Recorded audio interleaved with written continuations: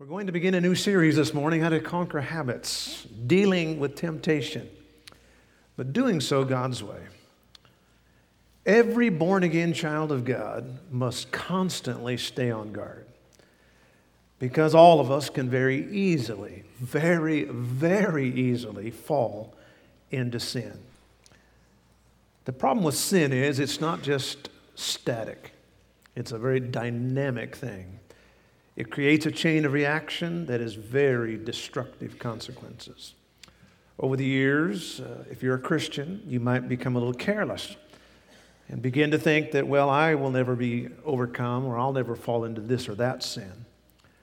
But I will tell you, after being in the ministry for as long as I have now, I have seen the most mature believers, people you would never in your wildest imagination fall into traps, do and say things that they themselves would have never even thought that they would do, became hardened through the deceitfulness of sin. It's been said that free cheese is always available in a mousetrap. And you know, it is a trap. It may be free, but there's a price to pay.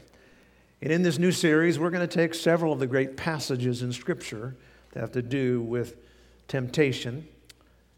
There are many ways people choose to deal with temptation. Some people ignore it. Some people just try to use drugs. But I will tell you, God's way is the best way. And conquering habits is going to be, I believe, an epic series for us. Let's all bow our heads for a word of prayer. Father, we thank you this morning for this opportunity. Teach us, Lord. Keep us from the deceitfulness of sin. Teach us how to face, Lord, those temptations your way and to win over them, we pray in Christ's name. Amen. Sin can be very deceitful. I heard a story about an Amish farmer who brought a new pair of overalls. Of course, you know, the Amish are very famous for their simplicity and always trying to avoid pride. As he put on his new overalls, he looked in the mirror and he said, "Oh, this will never do. I will be so proud of these." So he removed his new overalls, put on his patched, worn, dirty ones, stood in front of the mirror again and said, "Oh, Benjamin, you look good in anything." And you know, pride is like that, isn't it? Sometimes we can be proud that we're not proud. And that's the story of the Amish man. All right, let's go to verse 13 of James chapter 1. Now, the book of James is designed by the Holy Spirit to be a very practical book. It is, as one called it, religion in street clothes. Let's read verse 13 together, please, out loud. Ready? We have the King James Version, if you don't have it in front of you. Ready, begin. "Let no man say when he is tempted, I am tempted of God. For God cannot be tempted with evil, neither tempteth he any man." Now, in the book of James, the King James Version uses the word temptation in two senses, similar to the book of Romans, where you have to be very aware because he uses the word law in 7 different ways. Here he uses the word temptation in 2 different ways. The first way is that which we're going to be dealing with, and that is an inducement to do evil. The second way that the King James translators use the word temptation actually would be better translated, or maybe more easily for us to understand, as the word test or trial, which are allowed by God. They're allowed to mold us, and they're allowed to make us, and they are allowed by God to mend us. The temptations to do evil are not by God. They are not to help us. They weaken us, and they come not from God, but certainly from Satan. And whether you're male or female, whether you're young or old, whether you're mature or immature in the things of the Lord, you need to listen. Because the devil, if he hasn't already, plans to sabotage your life. Do you realize that the devil already has dug a pit for you? He has got traps in the way, and they're big, they're small. We're trying to trap some little varmints that are destroying our property over there, and they told me that the best thing to use is marshmallows, and they'll follow that little to the place where that they will get trapped. But you know what? Whether it's marshmallows for you or whatever it is, the fact is the devil has his mind set to trap you. Now notice what it says, let no man say when he is tempted. Say that word when with me, please. When he is tempted. I am tempted of God. You need to underscore that word there because it doesn't say if you're going to be tempted. It just says when. Everybody in this room will be tempted. I don't care if you're 92 years old and say, I'm too old to be tempted. That is not the case. Nobody is immune to temptation just because you're a child of a God. Many people mistakenly think that because I'm a Christian, I'm not going to have a lot of temptations. But I remind you, it was when Jesus was Spirit-filled that he was then led by Satan to be tempted. It was at his most spiritual moment. Sometimes people will say to me, boy, I wish I didn't have to work out in the construction world, or I didn't have to work in an office somewhere. I wish I could be a preacher. I wouldn't be faced with all the temptations I'm faced with. But I will tell you that the devil not only shoots at preachers, he aims at them. He gets his big guns out. C.S. Lewis said this, he said, no man knows how bad he is until he's ever tried to be good. What a silly idea that good people don't know what temptation means. Only those who try to resist temptation know how strong it is. Absolutely true. All of us suffer temptation. The very second you become a friend of God, you become the enemy of Satan. And when God opens up the window of heaven to bless you, Satan opens the door of hell to blast you. It is a fact of life that we are going to be attacked by Satan. Sometimes people say, oh, you Christians are always talking about the devil, you're talking about demons, talking about the Antichrist. Sometimes they kind of portray Christians as being superstitious or maybe even uneducated. Well, I will tell you the reason that some people have no issue with the devil is because they're going in the same direction as the devil.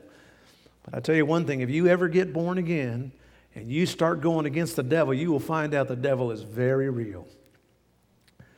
There was a fellow who found Christ as a Savior, and he was a somewhat unlettered man, but he loved the Lord very fervently. He was always telling his boss, boy, the devil is dogging me, the devil is after me. And he was just really having a trouble with temptation. One day he went out duck hunting with his boss, and his boss looked at him and said, Sam, I know you claim to be a Christian, and you're always talking about your wrestling with temptation. You're always talking about the devil being after you.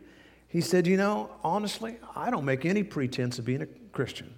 But the devil never bothers me. How do you explain that?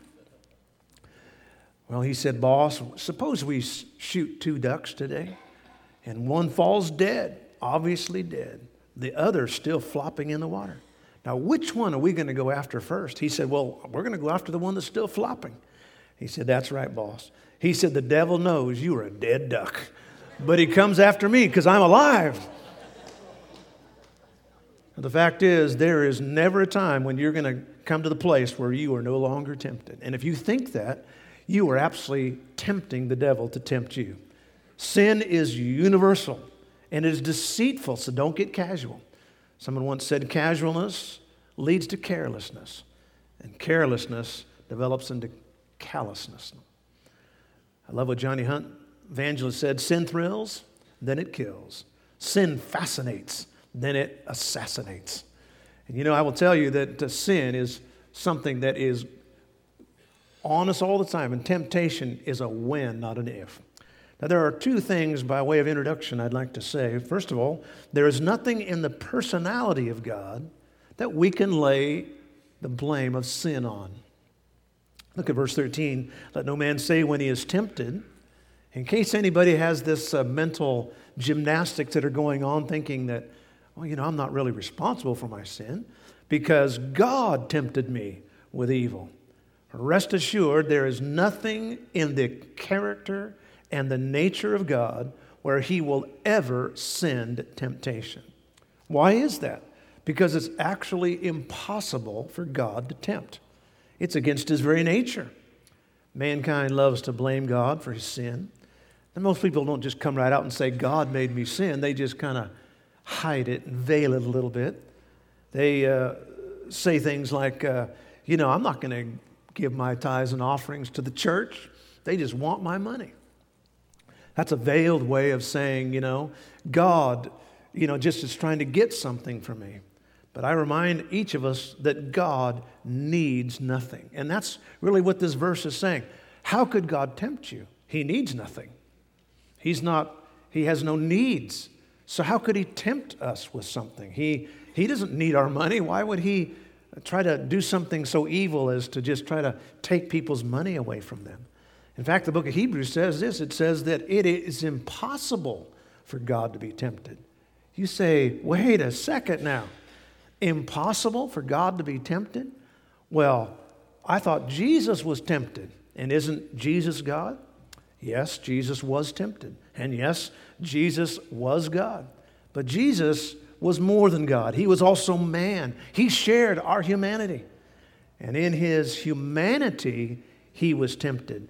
But in his deity, he was without sin. And so, first of all, the Holy Spirit, through James, says this. He said, now, don't ever imagine that there's something about the nature of God that's off. He's got a shortcoming in his nature. No, God never will ever tempt us with evil. Nothing about his personality. Number two, nothing about his providence or circumstances that he places us in, the providences that we go through. Look at the second part of that verse. Not only can not God be tempted with evil, but neither would he ever tempt people with an evil circumstance. There was nothing that God would ever create that would promote sin. Well, now wait a second, I don't know. I've been in some situations that, this just made me sin. That's kind of like what Adam said. Adam threw God under the bus, God said, Adam, you sinned. And he said, well, you gave me that woman. And she, was the one who really, without just coming out and saying it, he basically told it was God and it was the woman. Today we hear more and more people rationalizing their sin. More and more we hear people say, it isn't my fault. God gave me this attraction. And even further, if God gave me this attraction, then it couldn't be bad. Of course, the most common thing that we hear people saying that about is same-sex attraction. But the truth is, people say that and can say that, and maybe even you or I say that about anything. For example, I've heard people say, look, God gave me this type A personality. God gave me this anger that I have. Or I've heard people say, I'm angry because I have red hair. Or I'm angry because I'm Irish. Or the Christian cop-out, I have a gift of prophet. No, you're just rude, that's all. And you need to stop being a fussing sister. And we so often struggle by making an alibi about our sin. The fact is, if God tempted us, then we have a perfect alibi. If God places us in a situation that's out of our control, then we have God to blame. I've heard people say, hey, I'm a crook because I was raised in a ghetto. No, you're a crook because you're not honest. Or I did this because of the glands that I have. Or it's my parents' fault. My mother was so mean, she never let me push my oatmeal onto the floor, and she was a real mean lady. Or she was from the Midwest, or my parents did whatever. Some people say, they're not sinful, they're just sick. It's not his fault. It was the Twinkies that did it, or whatever the case is. But the folks is, God never buys that. And very clearly, the Bible says God never tempts people. There's nothing about his personality, his nature. There's nothing about his providence. There's nothing about the circumstances that he puts in our life that would make us sin. Every one of us can always give a reason why we sin. The fact is, we need to say like the old song says, it's me, O Lord. It's me, O Lord, standing in the need of prayer. And so now let's find the fourfold progression of temptation. With those two theological concepts out of the way, that there's nothing about God that tempts us. We can't blame God. We can't put it at the feet of God. It's impossible. Let's follow the progression of temptation. Number one, the course of sin. But every man is tempted, and now we're using this in a negative way, not a positive way. It's not, the word is not tested here or trial. Every man is induced to do evil when he is drawn away of his own lust. Say that word own with me, please. Own lust. You know, every time we have one of these tragic mass shootings, the thing that everybody wants to know is, what happened? Where did he get this mind or she get this mindset? Or, who tyrannized them? Or, are they bullied, or are they part of some terrorist group? Or we always want to know why. What was the motivation behind it? Well, you or I may not be a mass killer, but the fact is the origin of all temptation is ultimately our own hearts. It is always an inside job. Yes, it's true that some match might have, lit the wood, but my heart was full of dry wood. And that's why it was flammable.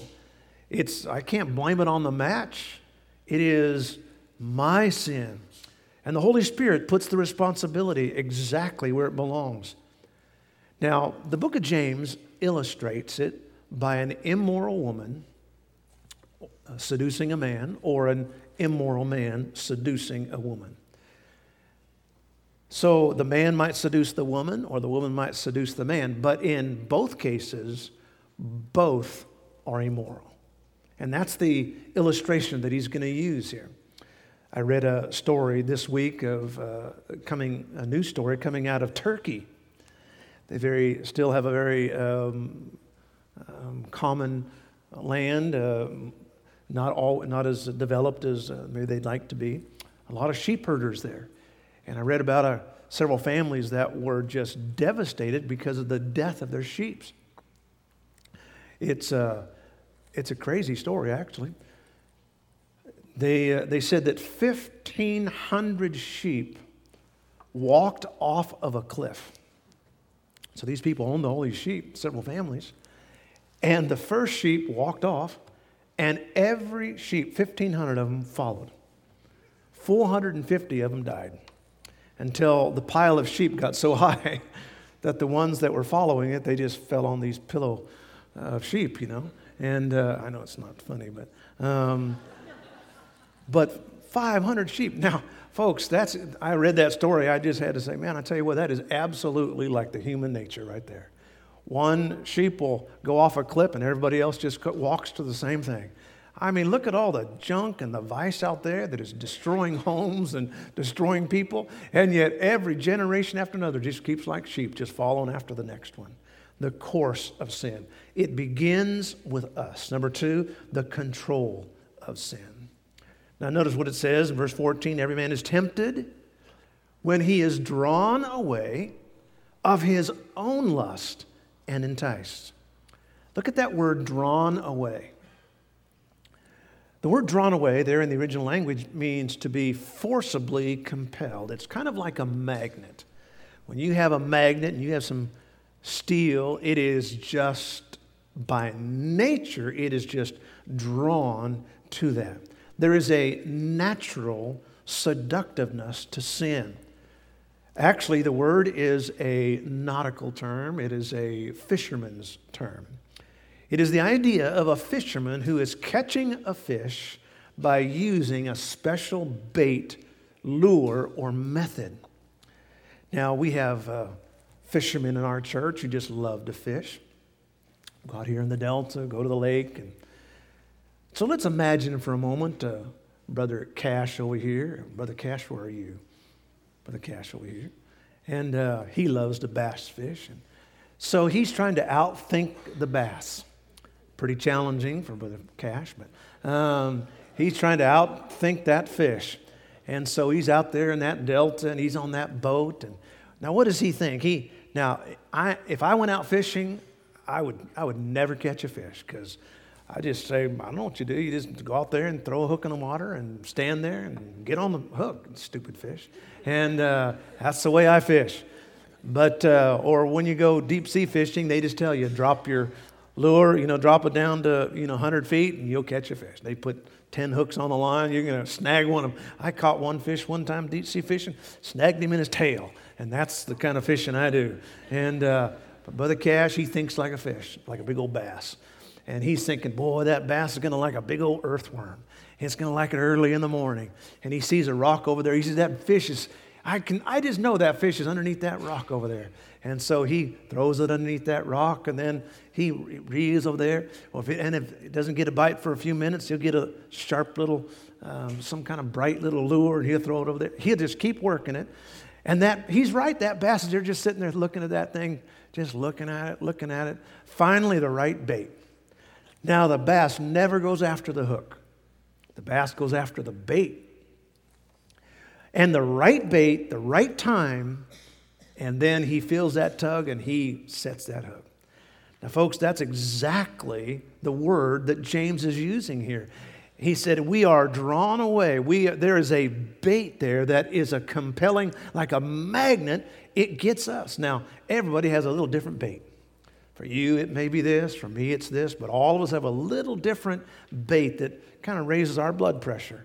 We might be able to walk by this and walk by this, but all of a sudden there's something. And the devil is like,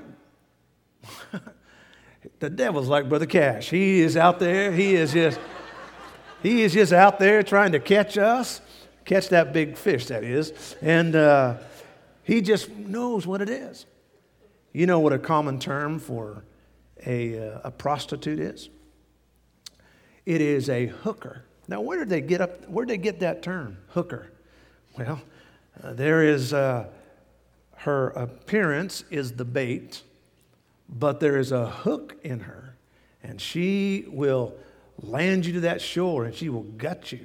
And that's what God is trying to point out to us, that there is a hook, and they tantalize, and that's what the devil does. He hangs it in front of us, and he knows what bait to use, and he knows the timing of the bait. Any good fisherman knows that not only is it the bait, but it's the timing of the bait. Some fish, I don't know how people know this, but they're not hungry in the middle of the day. I'm not sure if you ever talked with a fish or something, but the fish in the morning they like to eat, or at nighttime they like to eat. They don't like to eat in the middle of the day, apparently. The timing of it, drawn away from. The timing of it is important. Notice the word drawn away. Drawn away. Really? So that meant they were doing something that were pulled away from it. Folks, if we are doing the right thing at the right time, we won't fall into sin. It's the timing often of sin. Do you know that I've never known anybody to watch porno in a church service? Never heard of it. Never seen it. Hope it's never happened. Did you know that nobody ever cheats on their spouse at the same time they're quoting Scripture? Why is that? Because when we're doing what we're supposed to be doing, then we won't have the temptation. But when we draw away from, we allow Satan to draw us by a bait, we're drawn from what we're supposed to be doing. That's why if it's Sunday, be in church. Don't be in a place where Satan can get a hold of us. I remind you of the story of David and Bathsheba. David, it says very specifically, was a king, a leader, and as a leader, he was supposed to be in a certain place at a certain time, but he wasn't. He was hanging out all by himself, sitting on a rooftop, and when he looked down, he saw Bathsheba. It was the timing, drawn away. If he had been where he had supposed to have been, it wouldn't have been that way. And so it's the timing, the course of sin, the control of sin, now the consent of sin. Would you close those doors, please? I think we're good with the smell at this point. Cool us down a little. Verse number 3, now the consent of sin. The consent of sin. Verse number 15, then when lust hath conceived, it bringeth forth sin. If we allow temptation to inflame the desires in us, it will soon ripen to a place where we give consent. And when we give consent, God calls that conceiving it. There's no sin when the bait is just being dangled. Now, I am a firm believer in limiting temptation as much as possible. If you have an alcohol problem, I don't think it's a good idea to go write your sales report in a bar. You think? Probably not a good idea. You remember that good old gospel program, Hee Haw? Anybody remember that program? Doc Campbell was confronted by a patient who says he broke his arm in 2 places. Well then, stay out of them places. And that's exactly, stay out of them places. You won't get your arm broke. You know, sin is said to be a combination of 3 things: an undetected weakness, an unexpected temptation, and an unprotected life. I'll say that again. Sin is often a combination of 3 things: an undetected weakness, an unexpected temptation, and an unprotected life. And I believe we can protect ourselves from a lot of temptations, and yet we can't keep ourselves from every temptation. We can't keep the devil from casting a temptation, but we can keep ourselves from consenting. And that's what God is saying here. He is saying sin comes from within. There is a timing for it. There's a bait out there, but you don't have to consent. It's when you consent that becomes the sill. Here he gives, and it is implied because of the word conception, there is an implication here that this is a marriage that takes place. And I want you to follow closely. Down the aisle comes an unholy desire. Standing at the altar is free will. Presiding over the marriage, Satan. Down the aisle, unholy desire walks. Standing faithfully at the altar is free will. Satan looks at free will and says, "Free will, will you take lust to be your wedded wife?" Free will thinks about it for a minute, has the choice to say yes or no, and then says yes. Well then, I pronounce you man and wife. Free will and lust now are united, and an unholy marriage takes place. A shopkeeper looked at a little boy that was eyes were on the front of his shop and big old red apples. And he said, "Boy, you trying to steal one of my apples?" "No, sir," replied the little boy. "I'm trying not to steal one of your apples." And that's the challenge, isn't it? Is that free will. Do I not? Now, out of this unholy marriage comes a child, and that's what he says here. It brings forth a conception. My free will and my lust come together, and it brings forth a conception. What is it? It is sin. It's a sin baby. Sin baby is born. And you know how everybody loves babies. They're the best thing in the world. Everybody loves a baby. And people are so proud of their sin. We've come to a day in America where people don't just sin, they're proud of their sin. I mean, they flaunt it and they just flagrantly parade it in front of people's faces, and they are proud of their sin babies. And that's where sin gets its power, by persuading us that we'll be more happy if we follow than if we don't. And let me just put a footnote in here. You know, I think sometimes we preachers, and I'm sure parents are the same way, we make a mistake. Sometimes we tell youth, "Hey, there's no fun in sin." But the reality is there are folks out there that are living in sin that are having the time of their life. I mean, they are absolutely happy and excited, fun. We tell them they're not having fun. They're like, "I'm not? Really? Last time I checked, I was having fun." But here, listen to this verse, Hebrews 11:25. "But the pleasures of sin are but for a season." That's what we need to tell them. Yes, sin is fun, but it's only for a season. Because sin has a built-in diminishing factor in it. It just is built in. It's in its very DNA. It always gives its best at the beginning. It is never better than the first time. Did you know that? Sin is never better. It only gets worse. Now, the devil is too smart to fish like I would with just a hook. He fishes with always a hook and a bait. A man was walking down the road one time. He had a basket on his arm. In the basket, he had all kinds of beans. He was throwing the beans out as he was walking along. A herd of pigs was walking along after him, gobbling up those beans. Someone looked at him and said, "Mister, that's a strange way to feed your pigs." He said, "I'm not feeding them." He said, "We're headed to the slaughterhouse." And you know, that is exactly what happens today. The devil has a basket on his arms, and he's just throwing out the beans of pleasure, and he's just leading us to the slaughterhouse. He has not got anything but bad for us.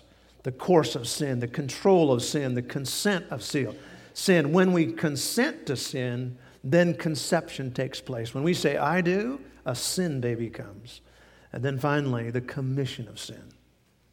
Here's where it goes down.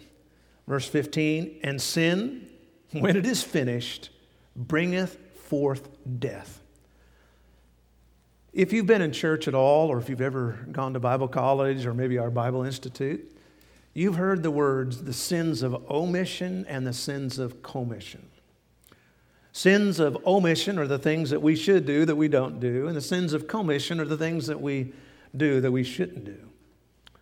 Here he's talking about the commission of sin, the finishing of it. Once we finish sin, once we commit sin, the act of commission, then it becomes a habit. And once we make our habits, then our habits make us. Because look what it says. It brings forth death. People say, "Man, I've sinned and I didn't die." I'll tell you something. There is never a time when I sin that death doesn't come. Some kind of a death.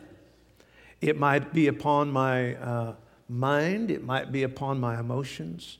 It might be upon my spirit, and certainly even upon my body. Did you know that there's a whole host of destructive maladies that come from sin? And that's what God is saying here. Don't buy it. Don't swallow that bait, because there's a hook in it. Now, I know burning inside of us, we're got this drawing. There's this inside of us that we have this lust. But don't say yes to that. Don't let your free will say yes to lust.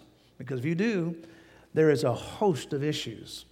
Did you know that there are even physiological effects of sin? For example, did you know that one episode of anger, let's just say, and I was reading, they say that the average American gets angry one time a day and gets peeved at least 3 or 4 times a day. But one episode of anger, just one, results in a release of all these transmitter chemicals. They're called catecholamines. One of the most common of them is one you probably have heard of, epinephrine, which is a stimulant. So one episode of anger, let's say you just get ticked off at your mate or your child or somebody driving, just one episode. They say that the chemicals that were released in your body last for hours.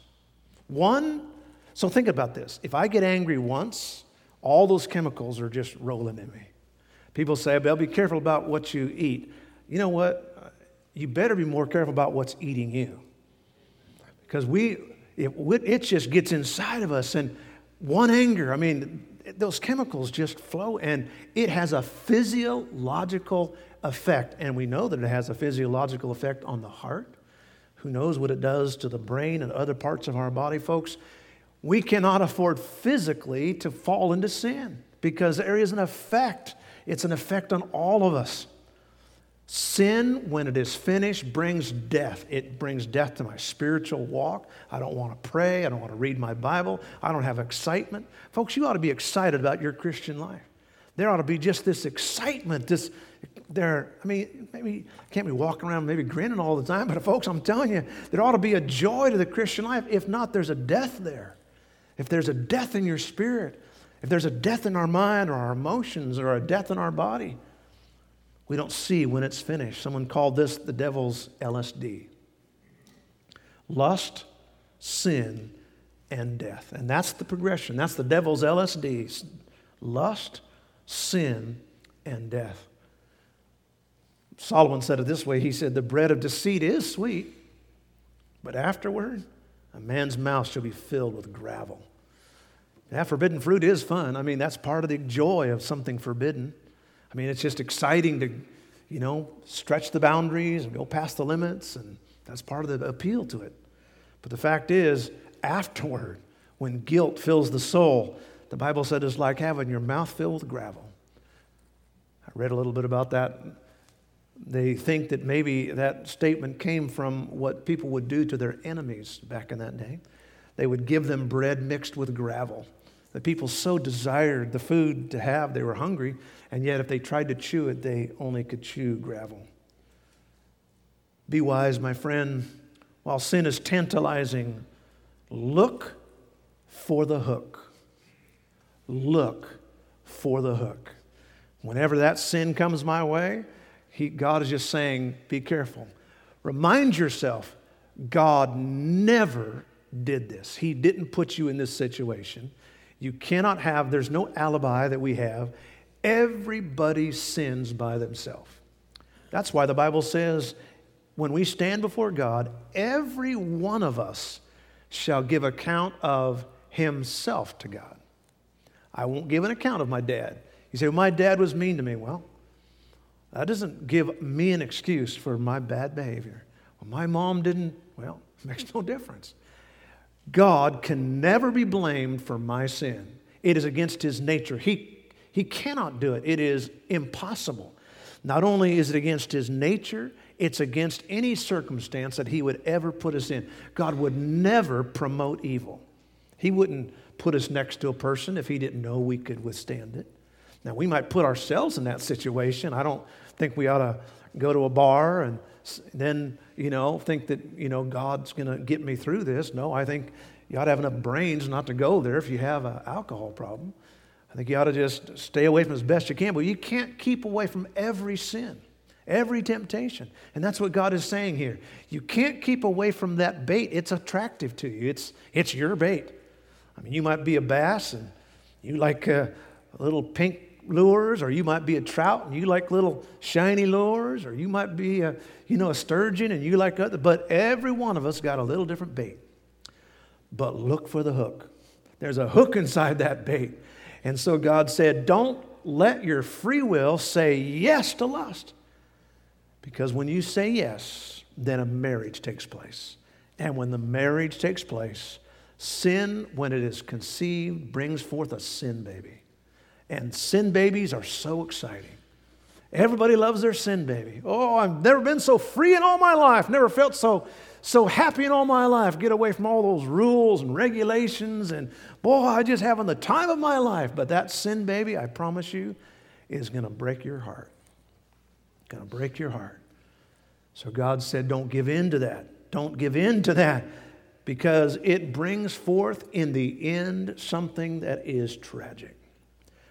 You say, what is the answer, Pastor, to all of this? The answer is Jesus. Jesus Christ is the answer. How do I know that? Because everybody who sins is looking for something. In the Old Testament, the prophet says, the desire of the nations is the Messiah. The desire of every nation is the Messiah. Today, there are problems in Thailand.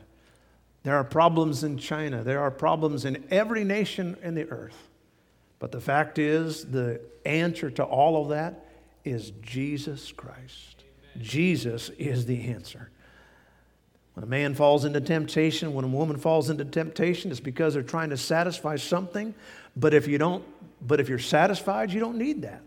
Jesus is the thing that satisfies. Martin Luther, the great reformer, was also a powerful speaker and writer. He was often very graphic, especially of his description of his interaction with the devil. One person asked him how that he overcame the devil. And he said, well, it's kind of like this. When the devil comes knocking up on the door of my heart, and he asks the question, who lives here? The dear Lord Jesus goes to the door and says, Martin Luther used to live here, but he's moved out. And now I live here. And the devil sees the nail prints in his hands, and he sees those scars on his head, and the devil runs. Because when the devil sees Jesus in my heart, he said, don't mess with that person. Don't mess with him. Our heads are bowed and our eyes are closed this morning.